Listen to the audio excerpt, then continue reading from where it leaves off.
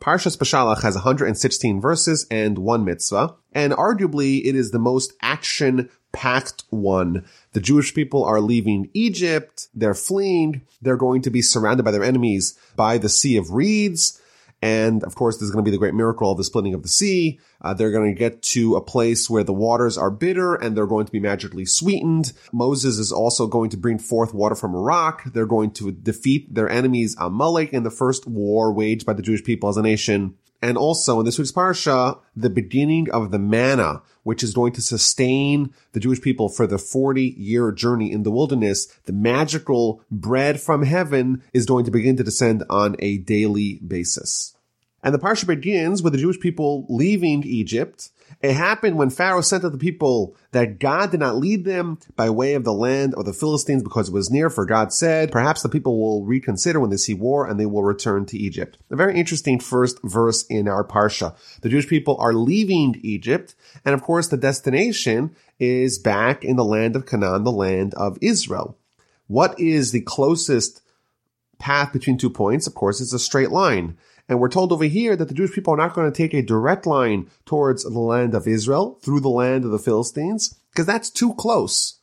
And if they're going in too direct of a path, they may turn back and reconsider and go back to Egypt. So God turned the people towards the way of the wilderness to the Sea of Reeds, and the children of Israel were armed when they went up from Egypt. So instead of taking them directly towards the land of Canaan, they're going to take a circuitous route. They're going to head towards the land of the Philistines. They're going to circle back, head back towards the land of Egypt, and off to the side towards the Sea of Reeds. Instead of taking the most direct route towards the land of Canaan, they're going to take a long cut. They're going to take the longer path through the wilderness towards the Sea of Reeds. Rashi tells us that if they were going in a direct path, they would want to return, because even now when they took a circuitous route, later on in the book of Numbers, we're told that the Jewish people wanted to return back to Egypt, and certainly if it was even easier to do that, they would definitely want to return to Egypt. So there's a few interesting points here. Number one, if you remember last week, we learned about the people who did not want to leave Egypt, and those people died during the 3 days of the plague of darkness. So here, these are not the people that wanted to stay in Egypt. These are the people that wanted to leave Egypt and still were concerned that they may want to return to go back to familiar territory. Even people that want to leave, still, when they are in a new place, in a new environment, there's a certain comfort of what you know. So that's the first point. The second point is that the Almighty manipulated the events to ensure that they are locked in. Because this is the right thing for them, and He knows that they're going to be scared in their new situation, He's going to kind of force their hand and compel them to stay on this path, even though they're going to have impulses to return. Now, the Midrash here tells us something else which is somewhat interesting, that the Jewish people actually needed to stay in the wilderness for 40 years, because otherwise, when they get to the land of Israel, they won't be able to be fully immersed in Torah study. Our nation, after all, is going to stand for Torah study above all. And if the Jewish people right away, they get into the land of Israel, there's going to be a mad rush towards acquiring fields and vineyards, and people are going to be so consumed with that, and therefore they're going to abandon Torah study. However, the Almighty says, I'm going to make them go through the wilderness for 40 years. And for 40 years, they're going to live in a supernatural plane. They're going to eat the manna. They're going to drink water from a magical well that's going to follow them. And then the Torah is really going to be instilled into their bones. And therefore, once they get to the land of Israel, they'll be more primed to be the nation of God, the nation that stands for Torah. And therefore, they might want to elongate their trip to take them through the circuitous path to have the Torah penetrate their essence. Now, as the people are leaving, we're told in verse 19 that Moses took the bones of Joseph with him because Joseph made everyone promise that when God takes you out, take my bones with you. This is somewhat of a little bit of an interesting anecdote that as the Jewish people are leaving, Moses is busying himself with recouping the bones of Joseph to take them with them to bury them in the land of Israel. The Midrash tells us that this is really a compliment to Moses. The whole nation, they were busy amassing gold and silver, and Moses, what's his concern? Not to stockpile gold and silver as they leave, but rather with the mitzvah of exhuming Joseph's bones to fulfill the promise that the Jewish people made to him to bury him in Israel. We're told, interestingly, in the Midrash, that how did Moses do it? Joseph's bones were buried in a box at the riverbed of the Nile, and Moses wrote on a metal plate, Alei Shar, arise, O ox. He put that magical plate into the Nile, and the bones of Joseph floated to the top. That little anecdote is important because one of the Egyptians who ended up joining the Jewish people saw what had happened and went and grabbed that metal plate, and he would eventually use that to make the other ox of the book of Exodus, namely the golden calf, to facilitate that and have that come out of the fire later on in chapter 32 of Exodus. And I think it's also interesting here. We see this contrast. The Jewish people are leaving, they're fleeing, and what are they doing? What are they busying themselves with? What's their agenda as they leave? How do we get as much gold and silver as possible before we go? What is Moses doing? He says, no, I'm going to go and get the bones of Joseph. And I think this is a nice image. Even if millions of people are doing one thing, you don't necessarily need to blindly follow. You have to do what you think is appropriate, given the time and circumstances. The whole people, everyone's trying to get gold and silver, and indeed, they were told to do that by Moses himself, but Moses thought that it's appropriate for him to go now busy himself with something else, and therefore he went off on his own to get and gather Joseph's bones. Now there's an interesting Rashi here that asks the question. We read at the end of Genesis that Jacob made Joseph swear to him as he was about to die to bury him in the land of Canaan. When Joseph was about to die, why didn't he do the same? Why did he not gather his children and tell them, when I pass, take my bones, go bury me immediately in the land of Canaan? Why did he only convey this to the Jewish people? When you leave, when the Exodus happens, then you take me out. So Rashi says that Joseph said that I was, after all, the viceroy of Egypt, and I have the ability to fulfill it. But my children, they will not have the ability to fulfill it. Egypt will not allow them to take my bones out, and therefore he only asked that the Jewish nation as a whole, when they leave, when they're redeemed by God, that they take me out of here.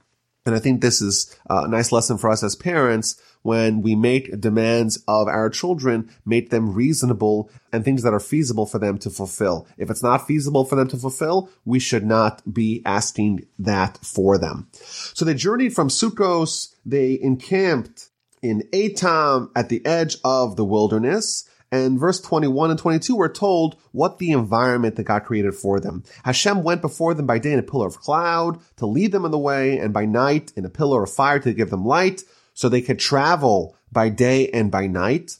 And God did not remove the pillar of cloud by day and the pillar of fire by night from before the people. The people were enmeshed, were ensconced by pillars of cloud by day, pillars of fire at night, and that did not cease. Before one went away, the next one was already present. The Midrash tells us that actually there were 7 different clouds, one on bottom, one on top, and one in each direction, for a total of 6, and a 7th one that went ahead of the people, that flattened mountains and filled in valleys and burnt and consumed snakes and scorpions, cleared the path for the Jewish people to walk without any troubles. And in fact, this pillar of cloud actually lasted for 40 years. The Talmud tells us that it was given to the Jewish people in the merit of Aaron. When Aaron died, it ceased, but immediately returned in the merit of Moses. So essentially, for the next 40 years, the Jewish people are going to be enveloped by these magical clouds by day, magical pillar of fire by night, and that will enable them to travel by day and by night. Why were they traveling by day and by night? Why don't they travel just by day and rest at night? So there's a few answers given. Some of them are that right now they're about to go to Sinai to get the Torah. And that is so critical to not have too much of a break. The Jewish people are leaving Egypt. They're having the Exodus. But that in itself is incomplete. The goal of the Exodus is not just to be free, but it is to be free from Egypt and to be subjugated instead to God. How does that happen? How do we become subjugated to God? That is via Torah, which we're going to get at Sinai. And therefore, we want to expedite the process from the Exodus to Sinai, and therefore they traveled by day and by night. Alternatively, one of the other answers given by the commentators, the reason why they traveled by day and by night is because they wanted to goad Pharaoh into pursuing them. Pharaoh is still under the impression that the Jewish people are going for 3 days and coming right back. Of course, that's not happening. We are out and we're not coming back, but we want you to pursue so that we could have the tremendous miracles at the Sea of Reeds. Chapter 14 begins. God tells Moses, tell the Jewish people, let them turn back and encamp by Pi Hachiros, between Migdal and between the sea, in front of Baal Zephon. Baal Zephon is one of the Egyptian pagan gods, and you should encamp opposite it by the sea. So God's telling Moses the specific place where the Jewish people should go right now, which happens to be opposite the idol. And then Pharaoh will say that the Jewish people are imprisoned. They're trapped. They're locked in. They're confused. They don't know where to go. And that will allow me, says God, to strengthen Pharaoh's heart. He'll pursue you, and I will be glorified through Pharaoh and his entire army. Everyone will know that I am Hashem. So this is interesting.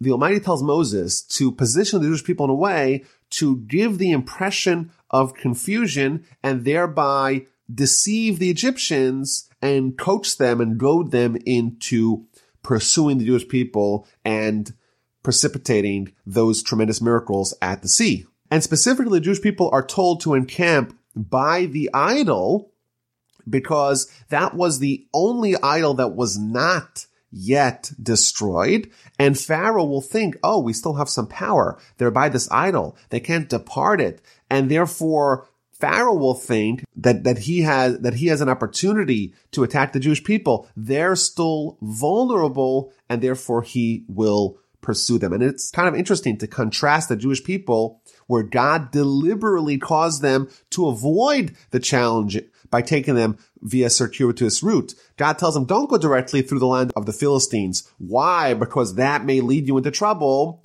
And specifically with Pharaoh, it's the exact opposite. God's going to manipulate the events to deceive him, to lead him specifically into trouble. God is going to make sure the Jewish people are out of trouble and the Egyptians are in trouble. How is that fair? Why is that so? So there's a principle that we see in many places in the Talmud that in the way that a person wants to go, in the path that they desire, that is the path down which God will lead them. And therefore, the Jewish people wanted a path of purity, and God will manipulate events to ensure that indeed they get what they want. Pharaoh, his ultimate desire was impurity, and therefore God availed for him that opportunity. So it was told to the king of Egypt that the people had fled, and the heart of Pharaoh and his servants became transformed regarding the Jewish people. What did we do? We sent the Jewish people out. They're going to stop serving us. This is a disaster. We have to go pursue them. Rashi tells us that Pharaoh sent spies with the Jewish people to go monitor their behavior. And therefore, for 3 days, they're walking with them. And after 3 days, they're ostensibly supposed to come back home. They see they don't come home. Those spies hustle back to Pharaoh on the 4th day. Then they tell him what happened. And on the 5th day and the 6th day, they pursue them. And the eve of the 7th day, they catch up to them. And that, of course, is the 7th day of the Exodus, which corresponds to the 7th day of Pesach, the day that we celebrate the splitting of the sea, because that's what's going to happen on this day. Now, Pharaoh harnessed his chariot and attracted his people with him. Rashi tells us that Pharaoh had to cajole the people to pursue. He promised them money. They took our money after all. They're leaving with our gold. We have to go get them. And if we get them, I'm going to give you the money. And Pharaoh also displayed gallantry. He says, I'm not going to go at the back of the line. I'm not going to be like all the other kings. I'm going to go ahead of everyone. And by presenting the people with those arguments, Pharaoh was successful in lobbying them to follow him to go pursue the Jewish people. And Pharaoh took 600 elite chariots and all the chariots of Egypt with officers upon them all.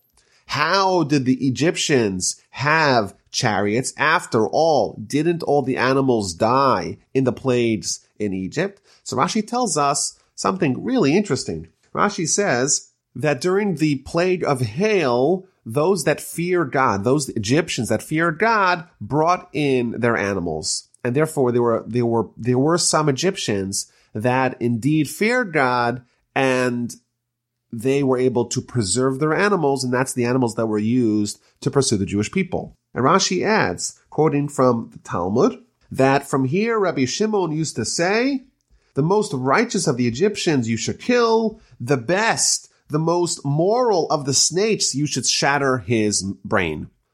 Meaning that even the quote-unquote God-fearing Egyptians, they were the ones who hunted the Jews down in hot pursuit. You have a snake. The snake is the really good snake. It's really docile. It's really friendly, but it's still a snake.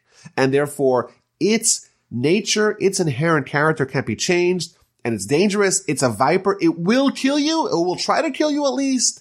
And therefore, you should shatter its brain. Similarly, the Egyptians, the ones who feared God, these are the righteous ones. Yet even those people are dangerous. Even those people came after us and tried to kill us. So we're about to have the showdown. Egypt pursued them and overtook them, encamped by the sea. All the horses and chariots of Pharaoh and his horsemen and the army, they're all by Pi Hahirot, by Baal Zephon. And Pharaoh approached, and the Israelites, the children of Israel, raised their eyes, and behold, Egypt was journeying after them. And they were terribly frightened, and the children of Israel cried out to Hashem. They, until recently, were subjects of Pharaoh. They had the miracles of the plagues. They're leaving, and now they're totally surrounded. They have the sea on one side. The Egyptians are encircling them, and this is it. This is the end. And the Jewish people cried out to God. And the Midrash here tells us something astonishing. Why did God do that to the Jewish people? Because God is desirous of our prayer. God placed us in a perilous situation precisely so that we would pray. And the Midrash adds an analogy. There was a king who was traveling, and he heard that there was a princess being attacked and assaulted. And right away, he ran over and saved her. And he liked her, and eventually married her. And he wanted her to talk to him and to speak to him, but she didn't want to talk to him. So what did the king do? He created a false attack, and he hired quote-unquote robbers to go attack her again. And once again, once the robbers attacked her, she again cried out to the king. And the king again came in to save her. So too, the Jews in Egypt, they were subjugated to Pharaoh, and they cried out to God. And God said, okay, I'm going to take you out. And God takes them out. And right away, God wants to hear them again. And they don't cry out to him. And they don't pray to him. Their relationship they sever. And therefore, God goads them into prayer by once again artificially creating a threat by bringing in the Egyptians. And the Midrash adds that when the Jewish people saw Egypt surrounding them, they quickly repented. And the Talmud concludes that Pharaoh surrounding the Jewish people was more efficacious than 100 fasts and prayers. Because until they were in a pinch, until they were surrounded by their enemies, they didn't cry out to God, they didn't pray, they didn't repent. And once God artificially created the danger, they repented. I think this might be a valuable lesson for us to know that sometimes the Almighty is going to put us in situations by design where we think we're in tremendous danger, but really this is His way of getting our attention and getting us to pray. And if we want to avoid those perilous situations, we don't want to have that danger, then we don't give him a reason to put us in that danger by always having a relationship with him and not forcing him, so to speak, to put us in this artificial danger so that we call out to him. Rashi here tells us that when the Jewish people cried out to God, they seized upon the craft of their fathers. Abraham, he prayed. Isaac, he prayed. Jacob, he prayed. The craft of the Jewish people is prayer. This is almost the instinct of the Jewish people. When we are in danger, we cry out to God. And even people, by the way, that are distant from God, that are maybe not regular prayers, they don't go to shul very often, they're not normal synagogue attendees. But when they're in danger, there's something instinctual amongst the Jewish people. It's the craft of our forefathers. It's buried deep into our DNA. We have a certain faith and a certain relationship with God. When we're in danger, we cry out to Him. Sometimes that is dormant.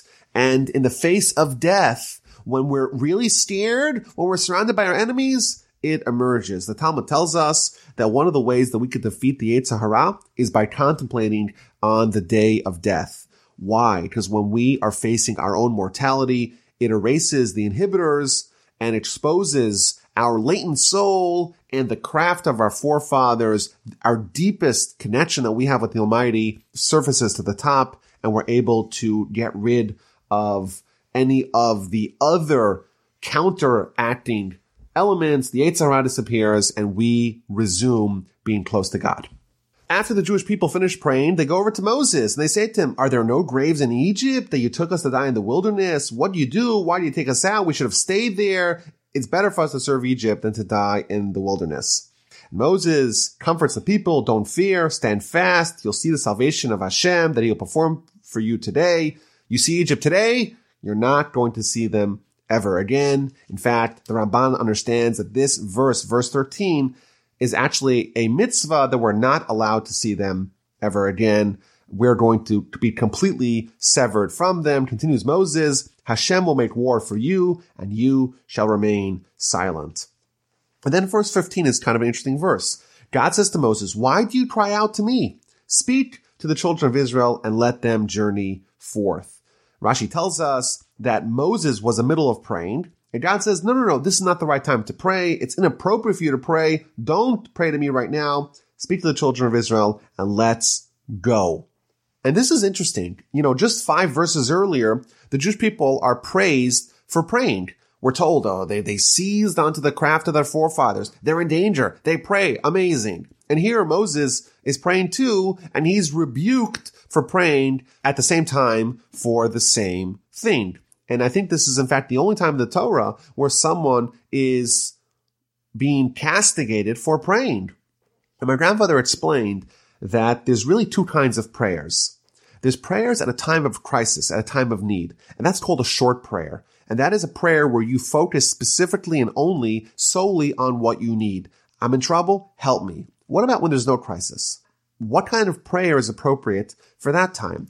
In that time, it's time for a longer prayer. It's time for a prayer to try to foster a deep relationship between man and God. Both prayers connect us to him. Both bolster the relationship that we have with God. But there's a short prayer for a time of need. It's a short burst of prayer. And there's a long prayer where there is no need. Moses is being criticized not for praying, but for the type of prayer that he was doing. He was doing a long prayer in a time when a short prayer was appropriate. "Why do you cry out to me?" says God. "It's time to go. Give a short prayer and let's move on. And you, lift up your staff, stretch out your arm over the sea and split it.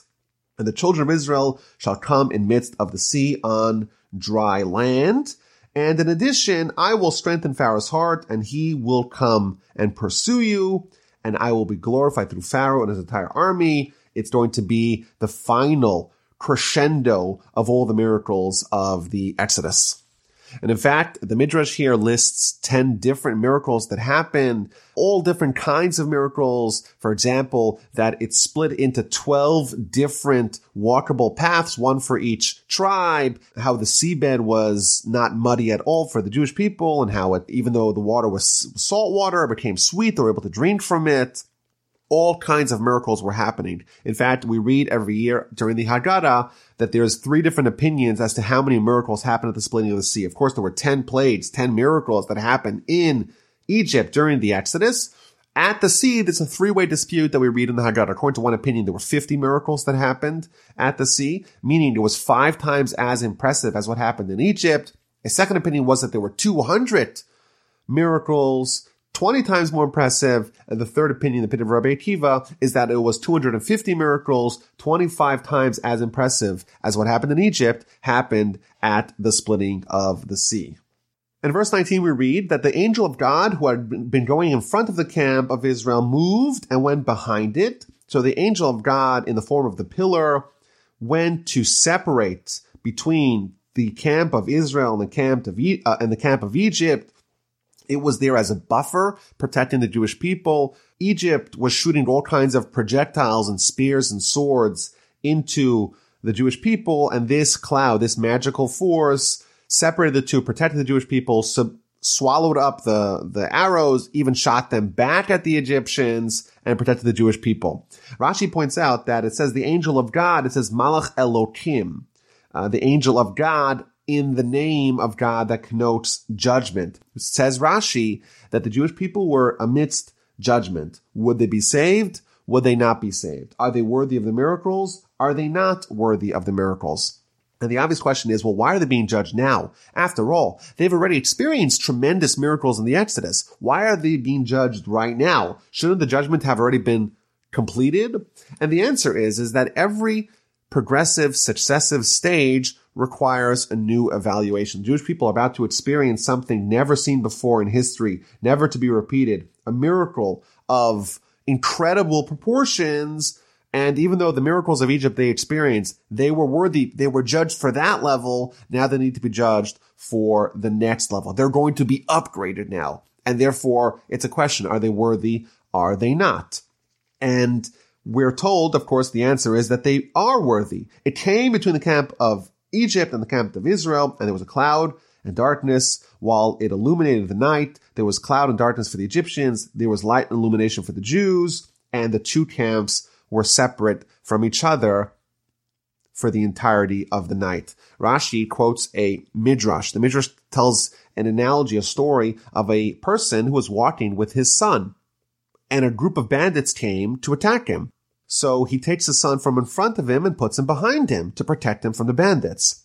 And then a wolf came from behind and he put him in front of him.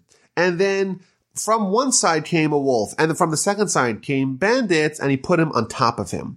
Similarly, the Jewish people, they're surrounded in all sides by God, and God is protecting them at every step of the way. And I think this analogy goes somewhat deeper. Here in the analogy, it's an analogy of a father and a son. Here, at this point, at this juncture in history, we're being upgraded to being like the children of God, and God's going to protect us as a father would protect his child. And Moses stretched out his arm over the sea, and Hashem moved the sea with a strong easterly wind the entire night, and he turned the sea into damp land, and the water split. The children of Israel came within the sea on dry land, and the waters were a wall for them on their right and on their left. Rashi tells us something interesting, that not only did the waters of the sea split, but all the waters in the entire world split at that time. Now, it is interesting that there's these ferocious, strong winds the entire night. Why are there winds the whole night before splitting of the sea in the morning? And the answer that the commentaries tell us is that this is a pattern that we see throughout all the miracles that happened, that a miracle, after all, is going to create a theological problem. One of the rules of our world is that free will has to exist. And the Almighty is not going to do something that is going to counteract the ability of people to have free will. Well, what happens when there's a miracle? When there's a miracle, and there's no way to attribute the miracle to anything besides for God intervening, well, that's going to counteract people's ability to make free will choices. They can no longer deny the existence of God and his intervention for the people that he's doing the miracle for, and therefore free will is now going to be limited. And therefore the pattern is that God is going to minimize the miracle and give all kinds of other ways for someone to answer and to explain the phenomenon that was the miracle, and therefore leaving the door open for heresy and preserving the integrity of free will. Of course, God split the sea. And of course, it's really hard to deny that miracle. But what if someone really, really wants to deny the miracle? You know what they would say? They'd find a way out. They'd have something to hang their hat on. They would say, you know what? There was a wind. There was a tornado. There was a hurricane. And sometimes when a tornado hits the sea, it actually does clear out some of the water. And when a hurricane happens, it changes the tides and it causes all kinds of unusual phenomena to happen. And that's what really happened. Well, maybe that is indeed so. And if someone really wants to rely upon that, they could do that. The obvious question to them is, well, isn't that a fortuitous natural phenomenon? The Jewish people are in danger and God says they're going to be saved, and God tells us about the miracle and the miracle happens. Maybe the miracle happened via a hurricane, but so what? It is a miracle nonetheless. That's one side of the argument. But the free will still exists because someone says, you know what? There was a hurricane and hurricanes happen and this is all a natural phenomenon. Nothing to see here. No miracle. Some of the commentators add that once the temple was built, or at least the altar was built, there was a magical godly fire that kept the fire on top of the altar lit at all times. However, nonetheless, the Jewish people would always put wood on top of the altar, on top of the pyre, to give the impression of a miracle not happening. Even though it was a miracle, but the miracle is minimized by us, so to speak, contributing by adding wood to the fire. So the Jewish people are walking amidst the sea, and Egypt makes the foolish decision to pursue them. Every horse of Pharaoh, his chariots, and his horsemen, all in the midst of the sea. And it happened at the morning watch that Hashem looked down on the camp of Egypt with a pillar of fire and cloud, and he confounded the camp of Egypt. He removed the wheels of the chariots and caused them to drive with difficulty. Egypt said, I shall flee before Israel, for Hashem is waging war for them against Egypt.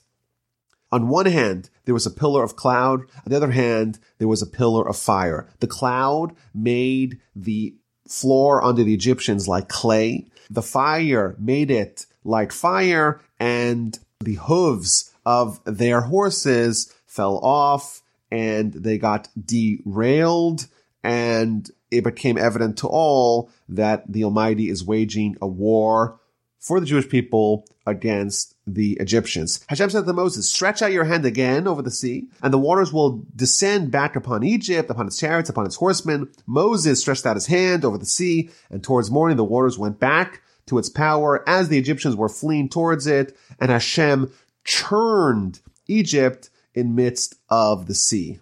So here you have, in one scene, you have the Jewish people walking in dry land amidst walls of water on each side. In that very same sea, you have the Egyptians that now the water is washing over them and churning them, shooting them up, shooting them down, shaking them like a canister, and they are being destroyed. To such a degree, the water came back and covered the chariots and the horsemen and the entire army who were coming behind them in the sea, and there remained not a one of them.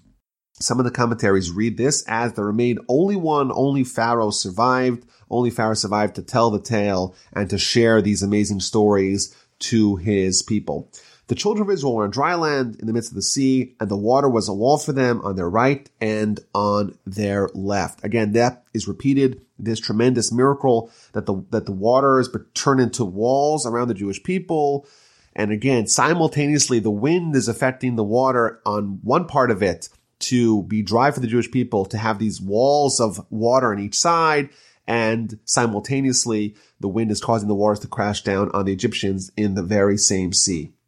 On that day, Hashem saved Israel from the hand of Egypt, and Israel saw the Egyptians dead on the seashore. Israel saw the great hand that Hashem inflicted upon Egypt, and the people revered Hashem, and they had faith in Hashem and in Moses, his servant. It's interesting. We read earlier in chapter 4, I believe, that the Jewish people actually already believed in God and believed in Moses. And here we're told again that they had faith in Hashem and in Moses. And furthermore, in Exodus Parsha, we're going to read in the run-up to the Ten Commandments at Sinai, God explains to Moses that the objective of that is that the Jewish people will believe in God and believe in Moses. So I don't get it. If they believed already in the past, what does it mean that they believe over here? And if they believed over here, what does it mean that they believe in the future? What this tells us is that there are many different levels of faith. Yes, they believed earlier, but that was upgraded. They believe even more now.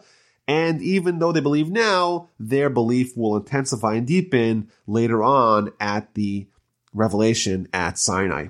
The commentators also look at the fact that the people feared Hashem and they had faith in Hashem and in Moses. Typically, we think of fear as a byproduct of faith. And here we see that faith is a byproduct of fear. And my grandfather would say from his Rebbe, from his teacher, that you cannot talk to a drunkard about faith. First, you need to have sobriety, and then you can move on to faith. When it says the Jewish people feared God, that means that they had sobriety, spiritual sobriety, and therefore they were able to have faith in God and in Moses, his servant.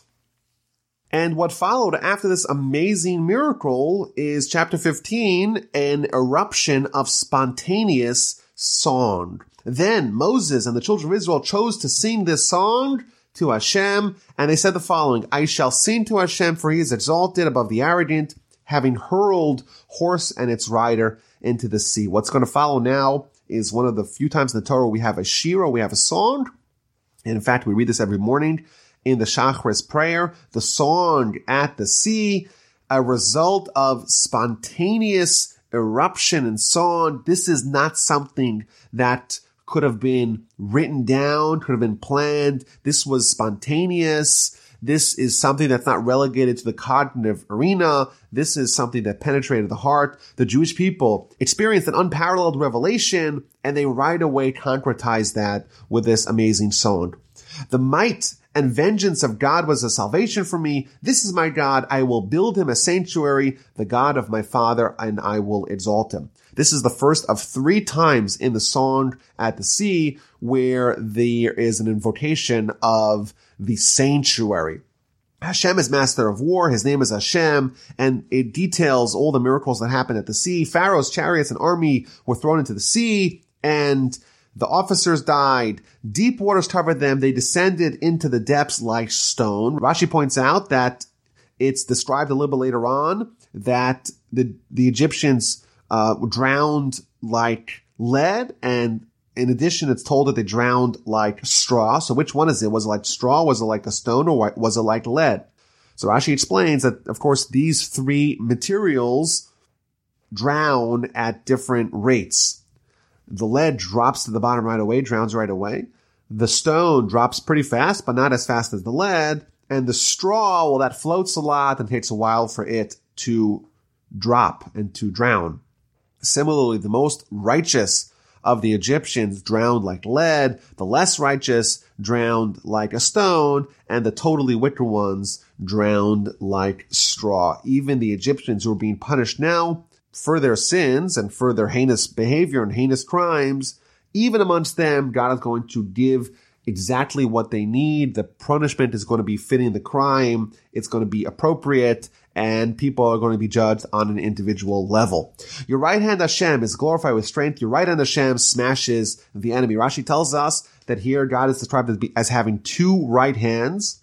It says Rashi something fascinating, that when the Jewish people do the will of God, his left hand, so to speak, becomes like his right hand. Generally speaking, God treats us with kindness with his right hand and with firmness, with judgment with his left hand. The Almighty's kindness and benevolence is stronger than his firmness and judgment that he gives us. However, when we do his will, we could change how God treats us. We could transform his left hand, his erstwhile force of judgment, into another force of kindness. In your abundant grandeur, you shattered your opponents. You send forth your wrath. It consumed them like straw. Who are the opponents of God? Rashi tells us over here that the opponents of the Jewish people are like the opponents of God. We, when we're doing what is required of us, when we're behaving in a way that is fitting for the nation of God, we become like the ambassadors of God. We represent him, and therefore an attack against us is considered as an attack against God. At the blast of your nostrils, the waters were heaped up. Straight up like a wall stood the running water, and deep waters congealed in the heart of the sea.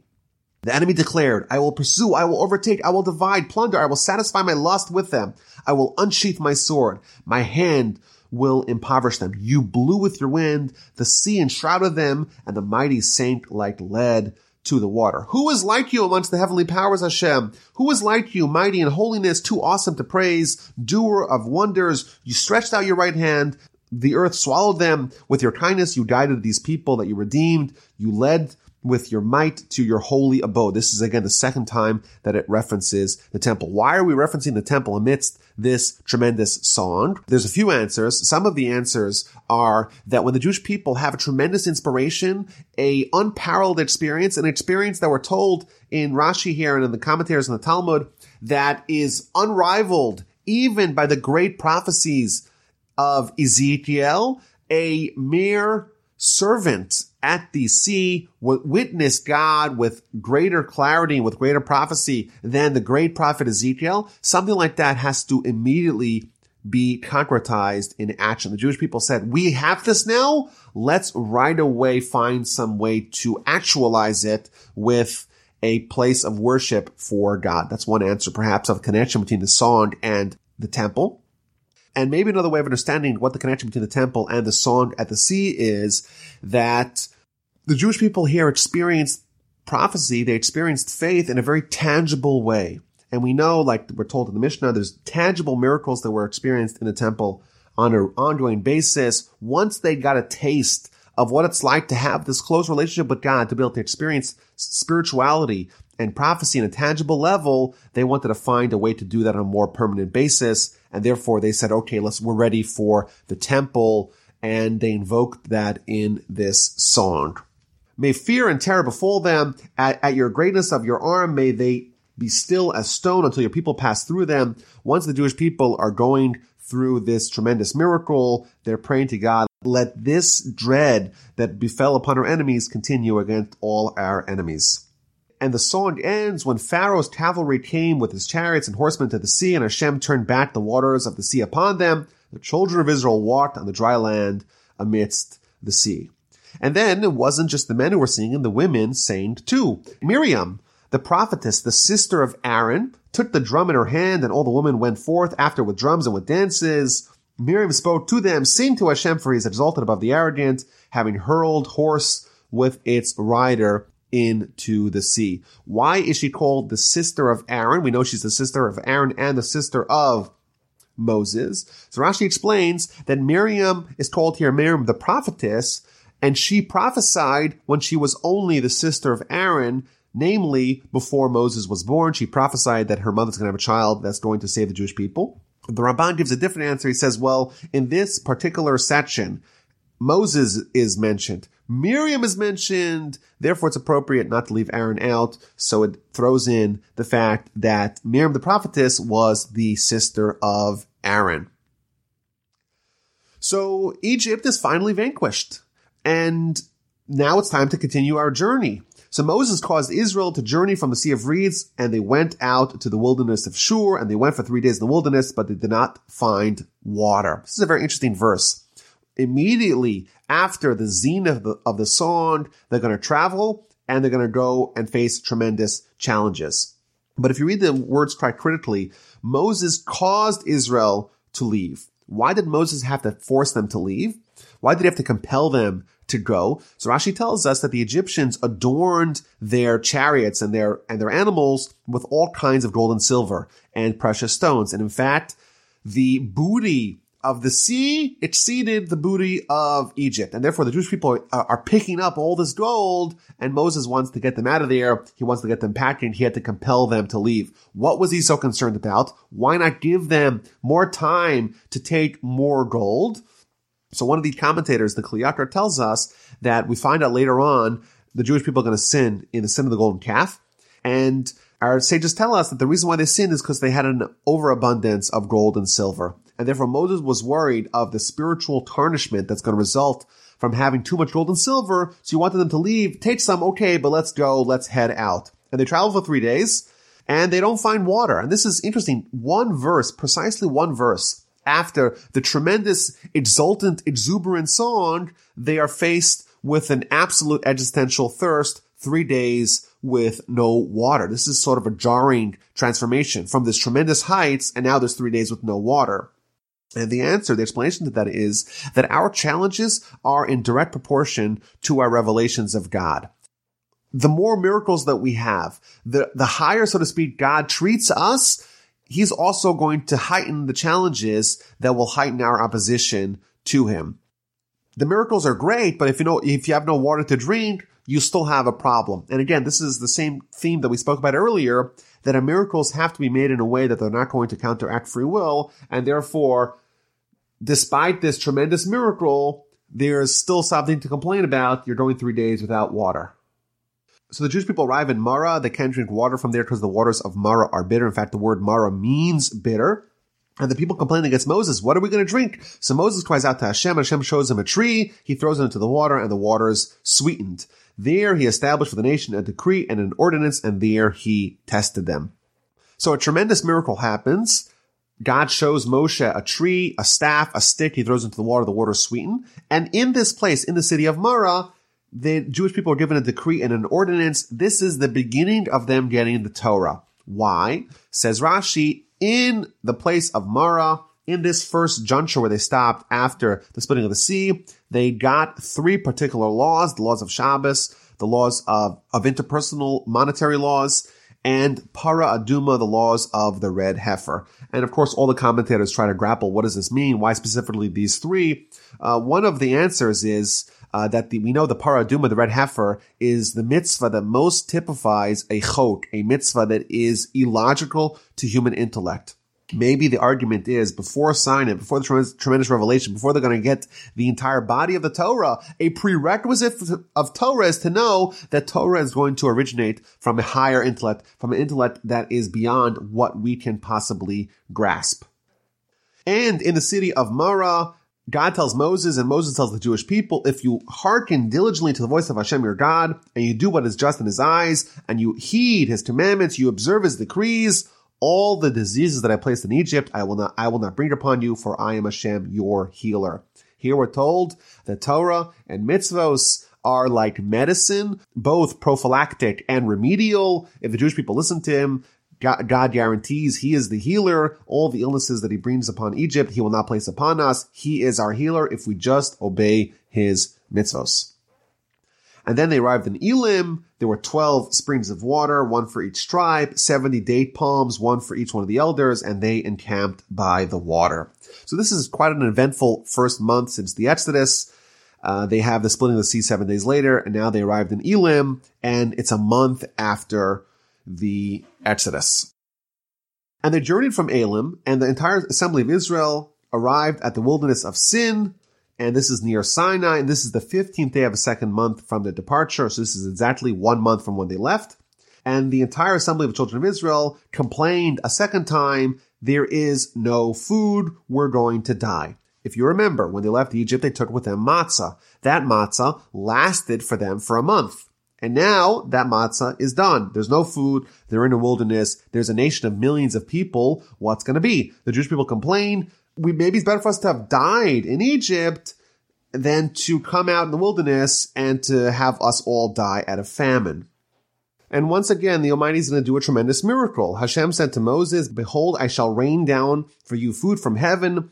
Let the people go out and pick it each day's portion on its day so that I can test them, whether they will follow my teachings or not. I'm going to give you magical food raining down from heaven in order that I can test them. What's the test?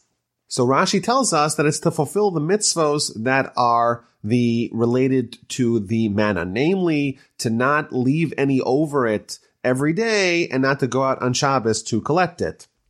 The Ramban expands this test greatly. He says that the manna is a lesson in daily uncertainty. They're going to get daily bread, not weekly. They're not going to get a stockpile. They're not going to have anything left over for them. Every day they're going to live with a certain uncertainty. Will they get bread tomorrow or will they die? And that is a tremendous miracle. You know, if you have food for today, it's great. But if you're concerned about what's going to be for tomorrow, that's very difficult. And the Talmud tells us that in order for someone to have real, complete, true faith, they have to rely on God, not only for today's food, but tomorrow's food, even if there are empty cupboards. And that's a tremendous test, says the Ramban. The test is, will the Jewish people be able to bear living a life where each and every day they're totally 100% reliant on God? The food they're going to have today, they cannot save it for tomorrow. If you save it for tomorrow, it's going to rot. There's no way to be pragmatic about it. There's no way to have a nest egg of safety. Each and every day you are relying on God. The Talmud tells us that the students asked Rabbi Shimon Bar Yochai, why did God not give once a year to the Jewish people manna? Why is it every single day? And he tells us an example of a child who gets his food from his father, who's the king, and he gets the food once a year. So what happens? Every year he comes to his father, the king, and asks for food, asks for his sustenance, asks for his stipend. And that's their only connection. There's a minimal connection. Whereas if the king says, I'm going to give it to you every single day the child has to have a connection with God. So too, the Jewish people, every day they're going to get manna from heaven, and every day they're going to have a special connection between themselves and the Almighty. And again, this is the second time we've seen in our Parsha a comparison brought down by our sages connecting the Jewish people to God as children to a father. So this is the manna. Every day they're going to get a portion of manna. On the sixth day, on Friday, they're going to get a double portion. And at night, they're going to get the quail, the meat that they're going to get to eat, bread in the morning, manna in the morning, and meat at night. So Moses gathers the people and conveys this amazing message. I heard the complaints. I'm going to give them the manna. And evening the quail ascended. In the morning, there was a layer of dew surrounding the camp. And each person, each family had like a gift wrapped, dew on bottom, dew on top, and manna in between, a tremendous miracle covering the entirety of the camp. Thin, frosted, magical, white manna. The Jewish people don't know what it is. They say mannahu, they say munhu, what is it? Which is the name of manna in Hebrew is mun. What is it? And Moshe tells them, this is what you should gather, bring it home, take as much as you need for your family, each one in accordance to what they have in their family. Bring home. Some people brought home a lot. Some people brought home a little. And magically, it did not matter. Whatever you brought, it doesn't matter. In the end, the people brought less were not lacking. The people brought more had nothing extra. Each one got exactly what they need for that day and that day alone. And the Ramban here tells us a little bit more about the manna. The Talmud tells us that the manna is compared to lechem abirim. What does that mean exactly? It's somewhat of a question. According to one opinion of the Talmud, it means this is food of the angels. This is the food that the angels, the ministering angels of God, eat. And according to the other opinions, they say, well, angels don't eat anything. And therefore, what it means is that this food would be subsumed into your body. And the word avirim is from the word avarim, which means your limbs. This food would totally get swallowed up into your limbs. You wouldn't need to go to the bathroom for it. There was nothing extra. Everything that you had was precisely what you needed, no more and no less. So this is an incredible thing. For 40 years, the Jewish people are going to be sustained with daily manna from heaven. And this is not just one isolated miracle. Think about it. This is a nation of millions of people with several meals a day. Even if you assume it's only 2 meals a day, we're talking about billions and billions and billions of meals served over the course of 40 years, a tremendous, unparalleled, and unprecedented miracle. My grandfather would tell us that manna was like spiritual food. It's food of angels. If we were to eat it, we would stay hungry. It was spiritual nourishment divested of any physical entrapments, and therefore it would be very hard for us beings, the people who are not saved by God, the people who are not on the level of prophets, so to speak, witnessing these tremendous revelations at the Exodus by Egypt, at the splitting of the sea, we'd have a hard time appreciating the sublimity of this tremendous food. And Moses conveys to the people the instructions. You cannot leave any left over for the morning. Some people didn't obey. Who are those people? Those are the same people who caused trouble in Egypt, Dasam and Aviram. They left over into the morning and it became infested with worms and it stank. And Moshe got angry at them again. And this is something that you have to rely upon day by day. You cannot save for tomorrow. They gathered it in the morning, each man according to what you need. And when the sun arose, it melted. It turned into streams and rivers of manna that animals would eat from. And even the nations of the world who would catch and trap and consume those animals would be able to taste a little bit of the flavor of the manna. And on day 6, a miracle happened. A double miracle, a double portion of manna, twice the amount of daily allotment that the Jewish people got every day, they got on Friday. And they quickly came to Moses. What does this mean? And Moses explains, this is what Hashem had spoken. Tomorrow is a rest day, a holy Shabbos for Hashem. Do what you want, bake what you want, cook what you want, prepare for Shabbos, because tomorrow you're not going to get any manna in the fields. You got a double portion today, one for today and one for tomorrow. In fact, until this day on Shabbos meals, we have 2 loaves of bread, 2 challahs that we have on our table as a remembrance for the double portion of manna for the 40 years in the wilderness. On this day, the food that you keep over from one day to the next will not stink, will not spoil, and will have no infestation. This is Shabbos. You eat for today, and you have enough for tomorrow. And tomorrow, don't go out. If you go out, you're not going to find any. And of course, there were some people that went out, and they did not find any. And Hashem tells Moses, how long will these people continue to sin? How long will you refuse to obey my commandments and my teachings? Hashem has given you the Shabbos. This is why he gives you on the 6th day a double portion. Stay in your place. Don't leave your place on the 7th day. And the people rested on the 7th day. And according to the Rambam, in fact, this is the mitzvah of the Parsha. Like we mentioned at the beginning, there's only one mitzvah in this Parsha, and that is the restriction against leaving the domain on Shabbos. You're only allowed to walk up to 2,000 amos, 2,000 cubits outside of the encampment. You cannot walk out anymore. Rashi says that's not a mitzvah from the Torah, that's a rabbinic mitzvah, and this is the attribution is the verse, but it's not a Torah-idic mitzvah. And the Midrash tells us here that the people actually got nervous. They got a double portion on Friday. That sounds like an amazing bounty, but they're worried that there's a disruption of the normal pattern. Maybe it's not going to come again. Maybe this is it. And Moses reassured them, don't worry, this is a special thing for Shabbos. It's going to come again on Sunday with a single portion of manna. And then Moshe is instructed by God to make the manna into an eternal lesson forever. Take a vial of manna, fill it up, and keep it for posterity forever, to be an eternal testament to the fact that the Almighty will feed us. And indeed, they kept it for centuries to remember that this is the food that God served us in the wilderness when he took us out of Egypt. Rashi tells us in the times of Jeremiah, the Jewish people were not studying Torah sufficiently, and Jeremiah castigated the people. Why are you not studying Torah sufficiently? And they said to them, well, who's going to feed our family? And Jeremiah pulled out the vial of manna and showed them, look, if God wants to feed you, if you're doing what he wants from you, he will feed you just like he did with this magical manna food to your ancestors when they left Egypt. And the chapter concludes, the children of Israel ate the manna for 40 years until they arrived in the inhabited land, until they arrived in the land of Canaan, and they ate it until they entered the land. In fact, the Jewish people started eating the manna on the 15th day of Iyar. And when Moses died on the 7th day of Adar, the manna stopped. So in fact, what you have is a little more than 2 months that are missing from the total of 40 years. So the Talmud tells us that when the Jewish people left Egypt, they took the matzah, they ate that for the first month, and that tasted like manna. So really the manna started when they left from Egypt.